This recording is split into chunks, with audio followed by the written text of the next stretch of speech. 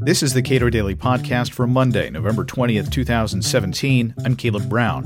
Bitcoin's big ups and downs and ups have drawn new interest. China has prohibited exchanges that handle Bitcoin. Other countries have found it to be perfectly fine. Will Luther is an assistant professor of economics at Kenyon College. We discussed the new attempts to restrict Bitcoin at the Cato Institute's monetary conference last week. Bitcoin has hit several highs recently, and some of that was driven by how various countries decided to treat it. There is this huge push in Venezuela for people to adopt it in light of the inflation rate in Venezuela.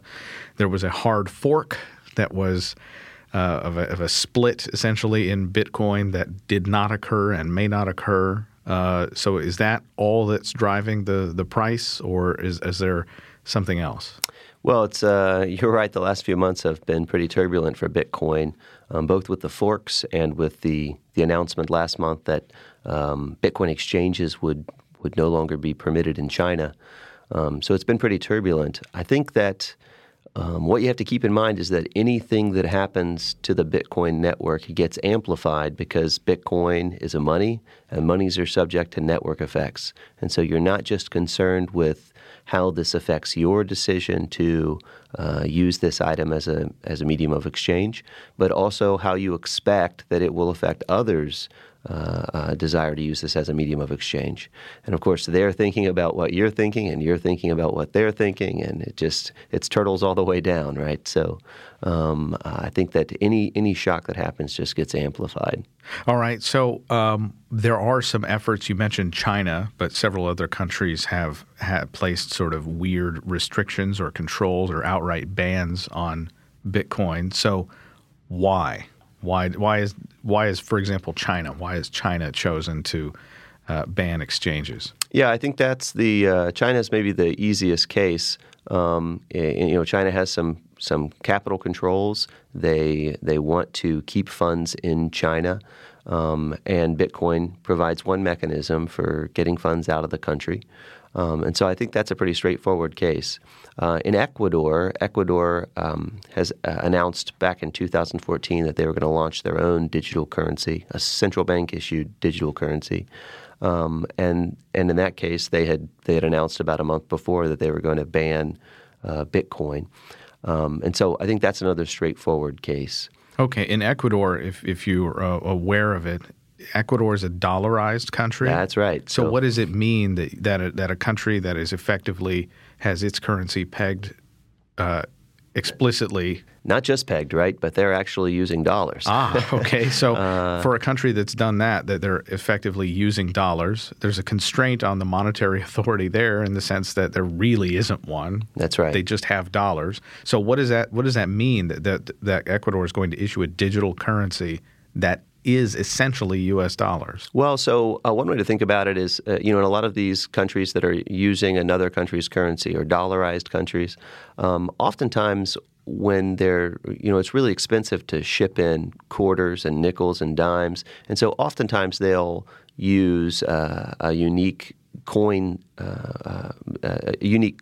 in the country, even though their notes, especially the higher denomination notes, are dollars. And so those coins, they introduce them by purchasing dollar-denominated assets. And so you can think of that a bit like a currency board. And so here with digital currencies, it's basically the same thing. So when they introduce a digital dollar on their blockchain, they make an asset purchase, a dollar-denominated asset purchase, and so long as they hold those dollar-denominated assets, they will always be able to redeem the digital balance one for one with the U.S. dollar. The question is whether or not they will hold sufficient dollar-denominated assets or whether they'll be tempted to venture into more risky assets that yield higher returns but also could leave them in a state where they can't redeem those assets that they've put out. Is there any sense of the relative level of transparency? I mean, Bitcoin obviously is a very transparent medium. But is there any view of whether or not Ecuador will actually do that. My concern is debauchery, in a sense, like digital debauchery of what should be a 1-to-1 ratio of dollars to these new cryptocurrency. Yeah, that's interesting. So there's a lot of talk in central bank communities at the moment about issuing blockchain-based monies. And so I'm not sure on the particulars there of Ecuador, whether or not what their supply mechanism would look like. But my sense is that all of these central banks want to keep control of the supply. And so we'll probably have pre-mined coins, and then the central bank will just decide whether to issue those or pull them out of issue, much like they do with the monetary base today. And it's interesting because if the country is trying to exert control over money by issuing their own digital currency, you've sort of preemptively waved away one of the features of cryptocurrencies at all, which is that you can move money around very freely. That's right. It's kind of analogous to the local currency movements that you see throughout the U.S. Right? These, like the Berkshire dollars and the owls. It almost overlooks the fact that the reason people want to use money is because they're commonly accepted medium of exchange, not just accepted in your narrow area of the world, but accepted with all of your potential trading partners. And so national currencies already put a limit to that commonness. With few exceptions. The dollar circulates pretty widely, but other national currencies less so. And so this seems to be another effort on the national level to limit how commonly an otherwise global currency would circulate. And the other thing is, I hear this argument not just from U.S. officials, but from people, from officials around the world, which is Bitcoin is bad in a sense because it can be used or will be broadly used by criminal enterprises. So they ban it, which makes Bitcoin only useful to people who are willing to break the law. Yeah. And it seems it's a self-fulfilling prophecy in a way that we're going to make this thing very difficult to use. And there are some groups in the United States, for example, legal pot dealers in the U.S. who are essentially unbankable due to Federal Reserve controls who is able to make use of bank accounts and the Patriot Act, among other laws that make it difficult for people who are maybe not breaking the law but are disfavored businesses. And in many of those cases, it's not even necessarily illegal, or at least not explicitly illegal for them to have a bank account, but the bank it's just not worth the risk. And so they remain unbanked and only have recourse to means like Bitcoin of making transfers. But that provides, in a sense, to the extent that you can put Bitcoin, print it out, and lock it away, to some extent, that's like having a bank account. Yeah, it is. Certainly, transacting digitally is safer than transacting with big stacks of cash that are subject to theft and fire. And so you can see why they would prefer to have access to a bank account or to Bitcoin.